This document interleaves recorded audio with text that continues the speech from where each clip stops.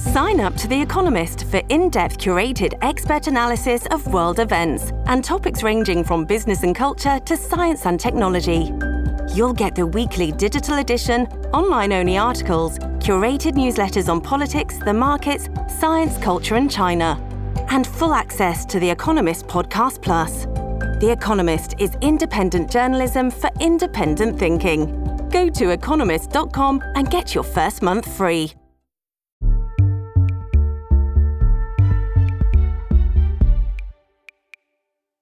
The media shows its narrative warfare chops. Late-night comedians replace punchlines with protest slogans, and the pronoun wars. You're listening to the Propaganda Report podcast. I'm Brad Binkley. Happy 4th of July weekend, everyone. If I were teaching a class on narrative warfare, I would use today and yesterday's news to show exactly what it looks like in action, which we will talk about today and I will show today. But first, I want to talk about pronouns. More specifically, pronouns in relation to the Great Reset. I've been talking a lot lately about the role that global corporations have in the Great Reset, how they're being used to try and force this woke, progressive agenda onto all of us and to transform society. They know the public won't vote for these radical policies, so they subvert the will of the people using these global corporations, which is not a bad plan because these corporations do have more influence across the globe than any single government does, and they can strip people of their rights without running afoul of the Constitution since they are technically private companies. And we see examples of this every day in the news. There's not a controversial political issue today that comes up where corporations do not come out and make public statements and announce the woke progressive policies that they're going to be enacting in response to whatever the story is. It's a grand virtue signaling followed usually by some sort of company policy. We had the Gillette toxic masculinity commercial from a few years ago, Disney with all its gender stuff in their movies, and all these corporations who very virtuously pull out of Russia and refuse to do business with them. And most recently, the corporate response to Roe v. Wade. So those are the type of examples that we see all the time with these corporations showing that they no longer care about their customers or the needs of their customers first. They only care about pumping up their Great Reset ESG score so that they can get more of that ESG bribery money from companies like BlackRock and I believe Vanguard and others like that. And today is no different. Another day, another virtue signal for profit, this one coming from Halifax, which is one of the oldest and biggest banks in the United Kingdom. It's been around since 1853. One way that you can spot an ESG-aligned Great Reset company is when you see a company make a so-called get woke, go broke move, where they kind of screw over their customers for the sake of some woke agenda. And get woke, go broke isn't always necessarily true because while they do lose revenue because they piss off their customers, companies like BlackRock make sure they're well compensated if they're doing enough of this ESG-like stuff to make it worth their while.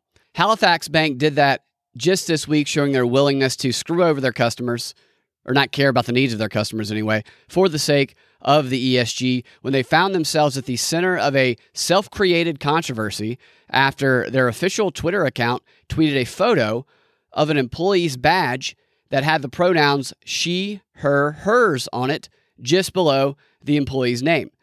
With the photo, they also tweeted the following statement: "Pronouns matter. Hashtag, it's a people thing." And they chose to do this on Twitter, where they knew it would get a big response, they knew it would be controversial, and they knew that they would receive criticism for this virtue signal, because that is what happens on Twitter. It was obviously a provocation to demonstrate their allegiance to the ESG. Their parent company, by the way, Lloyd Banking, is partnered with BlackRock on ESG matters, so the shoe definitely fits. In response to their tweet, they received a lot of criticism, as expected. People threatened to close their accounts, and the bank was accused of having malfunctioning cash machines and not enough branches open because they were too focused on virtue signaling instead, which seems about right. The bank responded in a couple of ways. First, they explained that they want to create a safe and accepting environment that opens the conversation around gender identity. Is that what you want to do when you go to work? You get up in the morning, you go to work at the bank, excited because you're going to get to open up the conversation with your customers about gender identity. I mean, I know that's why I go to the bank. The only reason I go to the bank is I'm hoping someone's going to start a conversation with me about gender identity. I'm hoping to be put in that situation when I just want to go cash a check to be forced to talk about a controversial social issue with my bank teller. That's exactly what every banking customer wants. Obviously, that's not the case. Obviously, this was a measure put in to push the progressive Great Reset agenda by forcing this social conversation on people who are just trying to go to the bank. And they don't care that it makes their customers uncomfortable, probably even some of the employees, because it's not about what the customer wants. It's about what pumps up their ESG social credit score. They went on to tweet that they care about their customers' and colleagues' individual preferences, and they said that for them, it's a very simple solution to accidental misgendering. And that's what it's about right there. And we're going to see more and more of this type of stuff. The solution to misgendering is that everyone should just make their pronouns known up front. That is what they're trying to push right now, with the idea being that the new social norm is going to be that we default to calling people they or them. And we are called that. The polite thing to do is call people that until the person otherwise makes their pronouns known, whether it's through their badge, whether they put it on their locker, on a book bag, whether they tattoo it on their forehead, or they just say it. I'm a he, him. Until then, you will be referred to as they, them. That is the standard they want to put in place. And Halifax went on to do what every ESG company does, which is show that they are more than willing, as if the initiative itself didn't show that, to say F off to their customers for the sake of pushing this globalist woke agenda.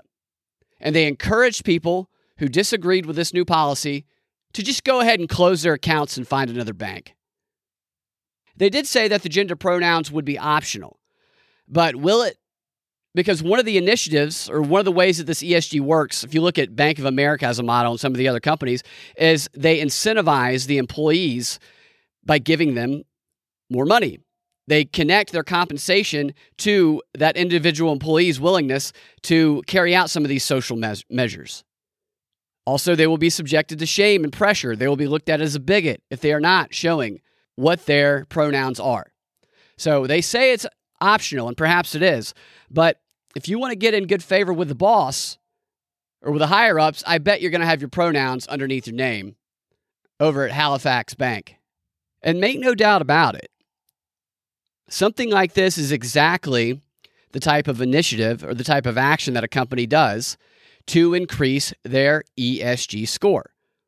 The transgender pronoun actions by a company absolutely affects it. All you have to do is look at just about any ESG report, which companies are putting out once or twice a year the past couple of years, and you will see in usually either the social or the governance section, the governance being how they govern their company, you will see what is DEI.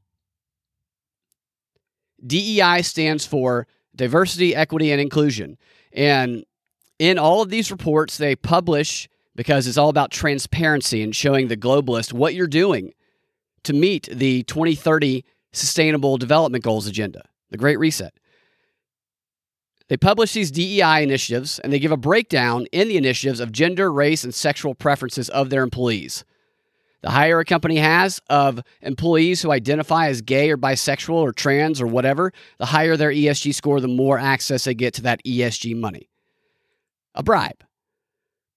So Halifax is owned by Lloyd Banking, and in Lloyd Banking Group's 2021 ESG report, in their section on diversity and inclusion data, they have the percentage of colleagues who disclose that they are gay, lesbian, bisexual, or trans. So it's right there in the report of this company that by getting employees to identify as trans, that improves their ESG score. You can see it right there in the report. And you can see that they have increased their number of employees identifying as trans over the past 3 years. Let's look at the numbers. In their diversity and inclusion data of their ESG data sheet, the percentage of colleagues who disclose they are lesbian, gay, bisexual, or transgender in 2015 was 1.2%, 2016, 1.5%, 2017, 1.7%, 2018, 2%, 2019, 2.2, 2020, 2.3. So they have slowly but surely increased that number. And what better way to further increase that number and your ESG score and your access to that bribe money than by announcing an initiative on Twitter that your employees will now be putting their pronouns on their name tags. What a great way to pump that score up. They don't do this because they care about those issues. They do it because they're getting paid off to do it. This is how the Great Reset works. And the corporations are just one way that they try and infect the public, society, culture with this progressive Great Reset agenda. They also use the universities. They also use influencers, anybody who is trusted among the public.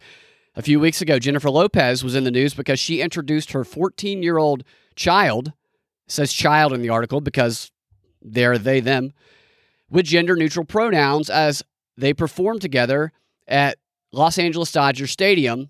This is a couple of weeks ago. There was a video where J-Lo introduced her kid as those gender-neutral pronouns.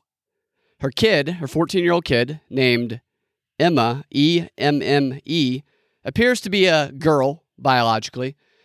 And after being introduced via video onto the stage, both they and Lopez appeared on the stage holding a rainbow microphone, and they did a duet, which I'm sure was lovely. And it doesn't stop with corporations and influencers. Universities also are used to carry this progressive Great Reset agenda, the messages of it, through their actions and policies. As we have, here's Emory University, who just a couple of days ago announced that students will soon be able to select their own pronouns in Opus. Opus is their online pathway to university students.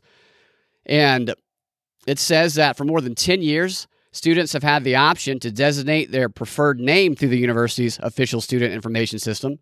Now, thanks to modifications within the system and a policy change which is effective this month during Pride Month, students will soon be able to, for the first time, designate their pronouns. Pronoun options include he, him, his, she, her, hers, they, them, theirs, XIE, HIR, HIRS. I haven't seen that one before. And then we have Z, Zir, and Zers. And it says if a student's pronouns are missing from the list, the pronoun menu also offers the choice of pronouns not listed, giving students a chance to correct the record and add their pronouns as well. Also, students can opt out of designating their pronouns. They will be shamed and tarred and feathered. That part's not included in the press release. That's just implied. And the press release goes on to say that our names and pronouns are essential to our identities, the most common ways we refer to one another. When we call a person by the wrong name or pronoun, we risk causing them to feel disrespected. The traditional pronouns, she, him, her, he, him, his, represent the traditional gender binary. We must update our language to reflect our appreciation of the range of gender identities and our respect for all people. Isn't living life risking feeling disrespected? Don't we put ourselves at that risk all the time? If they have to change policies based on every possible thing that could cause somebody to feel disrespected, they're going to be doing nothing but changing policies all the time at Emory. Because people now, they've been conditioned to be offended by absolutely everything and thus disrespected by absolutely everything. So we are now going to be at the mercy of those who feel disrespected over nothing because that's how they've been conditioned to react to absolutely anything.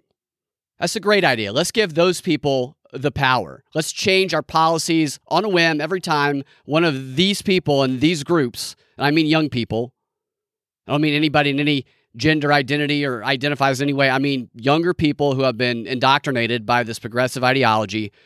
Let's give them all the power, and we'll just change everything about everything whenever they get upset because something's not woke enough.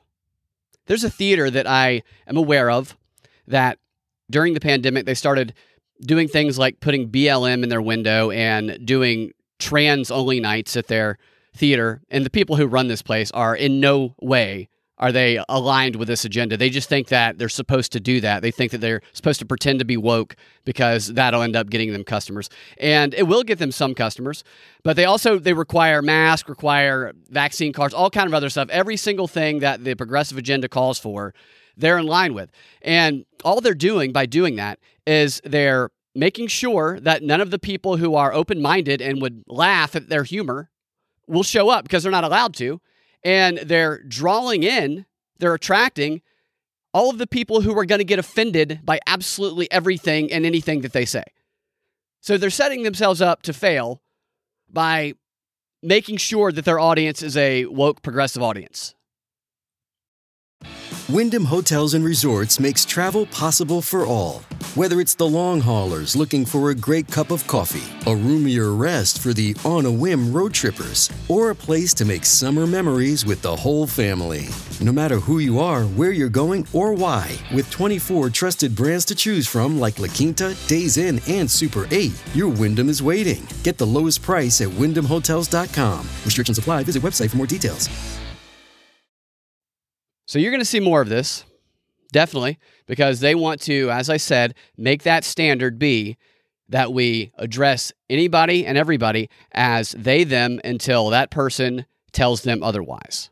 So they want to force us to announce what our pronouns are, our preferred pronouns, if we want to be called he, him, she, her, whatever. But if you go through and read the responses to Halifax's tweet about this, you will probably be encouraged because I think 0 people like it. I'm all about people being called what they want. If you want to be called something, say what you want to be called, and that's fine with me. I don't care.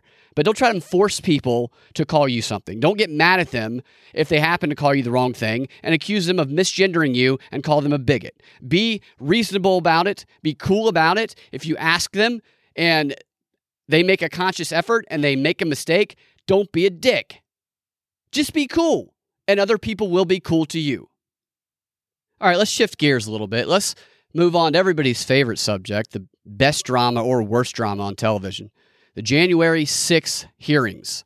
More than ever this week, the reporting on the January 6 hearings have demonstrated what the fundamental principle of narrative warfare looks like in action, playing out in the news, and that principle is this.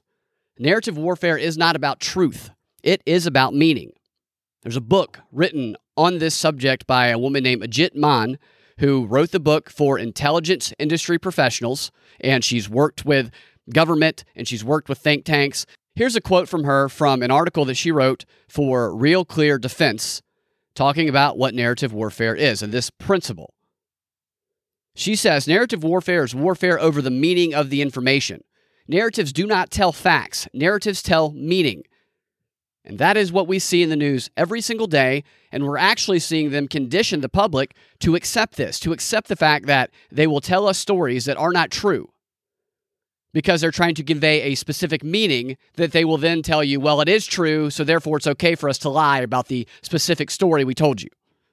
And these clips I'm about to play for you, where they're talking about this Cassie Hutchinson and her testimony on January 6th, illustrate this more perfectly than just about any other story that I've seen. It's so obvious and so blatant in the way that they're talking about. Now, Hutchinson told this ridiculous story of Trump trying to go action star and jerk the wheel away from his Secret Service agent on January 6th, basically like attacking them in the car so that he could take over the car and then drive to the Capitol in anger. The story was obviously very ridiculous, and she was not even there. This was a hearsay story that she was told by someone else. And in response to her testimony, Secret Service agents who were actually there, one who was driving the car and involved in the incident that she was speaking about, have come out and disputed her testimony. Well, how does the media report on this? They do it like a good agent of narrative warfare would. Here's the first clip. This is from CNN, and they're talking about the conflicting stories that Cassie Hutchinson told and what the Secret Service agent who was actually there told. Committee members have said that Ornato's version of what happened on that day differs from what Hutchinson said, and they believe Hutchinson over Ornato at this point. But the Secret Service has said that they are willing to let both of these individuals come before the committee again and testify under oath. Now, if they do that, John, that opens them up to answering questions on a whole host of things, not just this specific incident as well. And it's important to point out that the committee believes the most important part of that testimony is not whether or not Donald Trump lunged at that steering wheel or even potentially attacked a member of the Secret Service. It's that he wanted to go to the Capitol and he was angry about it. And there is no one disputing that fact up until this point. Now, that's an extraordinary clip. First of all, he says that the committee They believe the person who was not there, who's getting secondhand knowledge, over the person who was actually there, who is the person who she is claiming was attacked by Trump. He is literally one of the people who were involved in this alleged attack. And the committee is saying, and this guy on CNN and every other network is saying, we definitely believe Hutchinson, who wasn't there, over the person who was actually allegedly involved in this. And then they go on to do what every single network has done today. They say it doesn't matter. It doesn't matter whether or not he lunged or attacked a member of the Secret Service. It doesn't matter if he attacked a member of the Secret Service. That's not an important part. I mean, that's what he just said. All that matters, the most important part, is that he was angry and he wanted to go to the Capitol on January 6th. They keep emphasizing that meaning, that takeaway, and they keep doing it in a way where they say, yeah, she lied, she dramatized, she made that up. It doesn't matter if it's true, though. All that matters is that Trump was angry, we know this, and he wanted to go to the Capitol on January 6th. Everybody knows that. It's not in dispute. Just a blatant demonstration of trying to tell the viewers what the meaning is and trying to get them to disregard the actual facts or truth. Here's another example from CNN of them doing the exact same thing. Just listen to how coordinated these messages are coming from different sources, different anchors, different guests.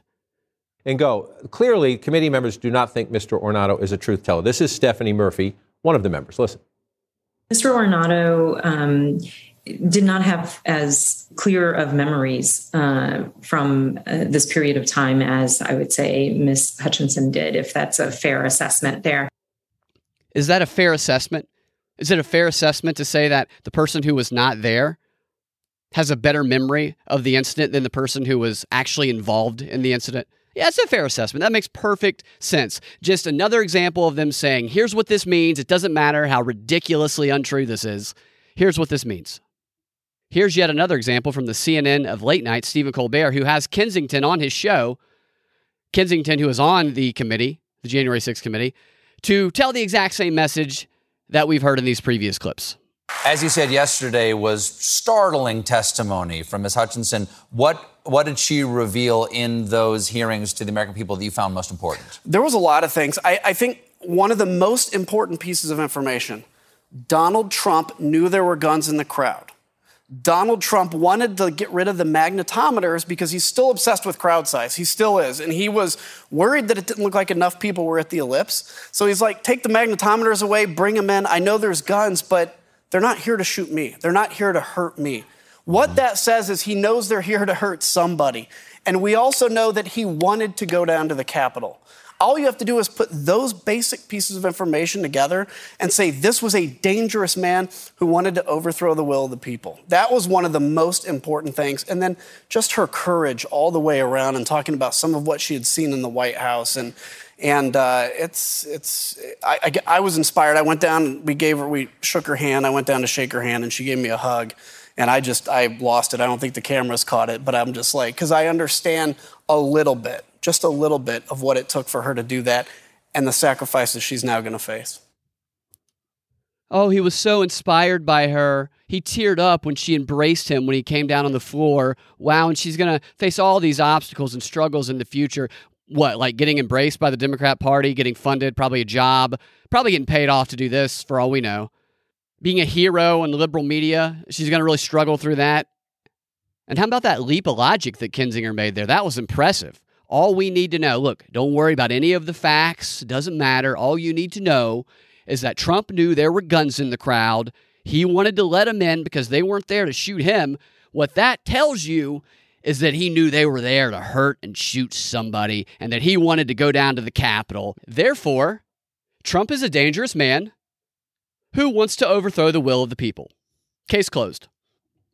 This is ancient alien-like reasoning, like storytelling here, just piecing together dramatic pieces of information, making giant leaps of logic, and giving a nice little conclusive package there at the end. Just trying to fill that narrative need, tell that story, void of facts, filled with drama. That's the purpose anyway. The problem with their storytelling is that it has to be based on something that is plausible. When it becomes too removed from reality, like the P dossier, and like this story of Trump trying to jerk the wheel, dive up through into the front seat, take the wheel away from the Secret Service agent, and pull some action move whip the car around, get back down to the Capitol. It gets too far removed from reality, and you lose people. And finally, one more clip, possibly the best example of this narrative warfare strategy in action. This also from CNN, a panel discussion where he outright admits it's about the narrative and not about the truth. Is it, to Ryan Noble's point, instead maybe what's most important to the committee in the sense that the key point that's not in dispute is that Donald Trump wanted to go. Yeah. He wanted to go to the Capitol. Trump critics relished in the idea that the president was unhinged and he had this rage, and that's the point that's in dispute. How angry was he? Did he actually reach out for a Secret Service agent? How important is that to the committee, I guess, is the point. Right. It's about this anecdote itself. The only thing that's in dispute is the legitimacy of this specific instance. What is not in dispute is the overall picture that the witness painted. We have not seen that really refuted, even from the folks that in which she named. That is a picture that is very clear that says that Donald Trump and those around him knew the risk and the violent risk of the January 6th mob, and they not only did not care about those risks, but encouraged them. And that's a picture that we have seen consistent throughout these hearings. I think it's going to be interesting to see what they do on this disputed point, because we know the kind of Trump world has a history of latching on to these instances and trying to blow up a full scenario. And we know that this is a community that doesn't really have a history of credibility. You know, as journalists, if we were going to put this person in the story, we would have to note that they have a history of lying. And so this is a choice that the committee has to make, but it is also about what, as you say, is their priority in terms of the narrative. And yeah, that's what all their choices are. They're based on what the narrative is they want to portray. So they're not going to bring in any witnesses who might say something that will undermine that narrative. And by the way, Trump being mad and wanting to go to the Capitol and knowing that people had guns who were going there, that does not equal that you are trying to do a coup. It's concealed carry in D.C., I'm pretty sure. Correct me if I'm wrong, anybody who lives there, but I'm pretty sure it's concealed carry in D.C., so it's not illegal to have guns. And Trump saying they're not going to shoot him because they're his supporters. That doesn't mean he was saying, yes, go shoot other people. I want you to have the guns in there and blow everybody away. He didn't say any of that. And did anybody get shot by Trump supporters? Please tell me all of the people that get shot on January 6th by Trump supporters. And this clown admitted that this incident that Hutchinson was describing, yeah, people question that. And he basically admitted that it wasn't true and it was exaggerated or just flat out made up.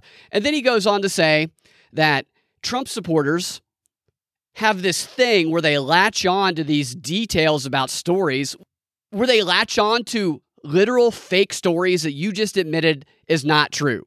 They have this problem of latching on to made up lies. And then they themselves, they're not credible.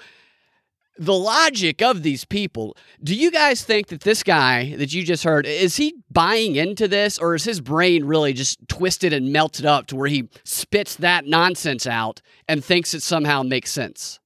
All right, before we get to the final story of the day, where we are going to talk about how this same narrative warfare strategy is being applied to the reporting on the Ukraine war, especially today, before we get to that, I want to tell you what we're going to talk about in the XR, which is comedians replacing their punchlines with protest slogans and how bad late night comedy has just become overall. And we might look at a pretty interesting polling data that shows how Americans' values have changed over the past generation or so, maybe not quite that long. If you want access to that XR content, go to patreon.com/propaganda report and subscribe there to get access. Now on to the final story of the day.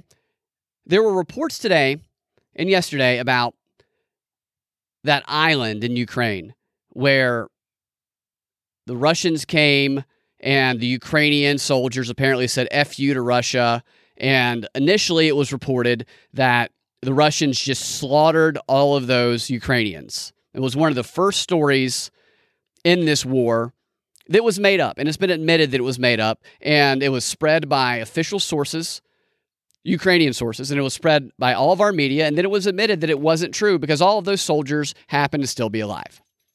Well, today they brought that story back, and they were talking about how that island is a symbol of Ukrainian resistance because of those soldiers. Here's how they were talking about it today. This is Jake Tapper, CNN. Now, new satellite pictures of Snake Island, the symbol of Ukrainian resistance, have surfaced, showing the island pummeled by drone strikes with no Russian occupiers in sight. Ukraine says they've completely run Russia off the critical Black Sea outcrop, while Russia claims the troop withdrawal was a, quote, gesture of goodwill. CNN's Scott McLean reports for us now from Ukraine, where news of the small island's recapture is making waves. Snake Island has played an outsized role in the war. From the very first day when a Russian warship ordered Ukrainian troops stationed there to surrender and got this response. Since then, that defiant response has been immortalized in a postage stamp, reprinted on every kind of souvenir, and is still a source of national pride. We will never give up, never, ever. The people from Snake Island, they knew this is like a fight they cannot win, right? But they were still like, you. It would be great if the next Russian goodwill gesture would be Putin shooting himself in his bunker. Like Hitler, because Putin's Hitler, so go to your bunker, Putin, and, do what you got to do. I wonder if those people there were asked if they knew that these soldiers from Snake Island were still alive, because that woman who was speaking, who said they knew it was a fight, they couldn't win, they were just like, F you, sounds like she might still think they're dead. I don't know, but the whole reason that this story was in the news, the whole reason that people are even aware of this story is because of the lie that was reported about it. They were symbolized and became heroes because everybody was told that they were murdered, slaughtered by the Russians when it was not true. It's a narrative, and they want the narrative to be that these soldiers in this island is a symbol of Russian resistance when the whole thing is based on a complete fabrication, like everything in the media. And I think you'll see in this polling data that I'm going to talk about in the XR that nobody trusts the media anymore. Nobody believes them. And this is why nobody believes them. But it's good. It's good because they lie all the time. All right, guys. Thank you for listening. Y'all are fantastic. I'll talk to y'all next time. Have a great rest of your day.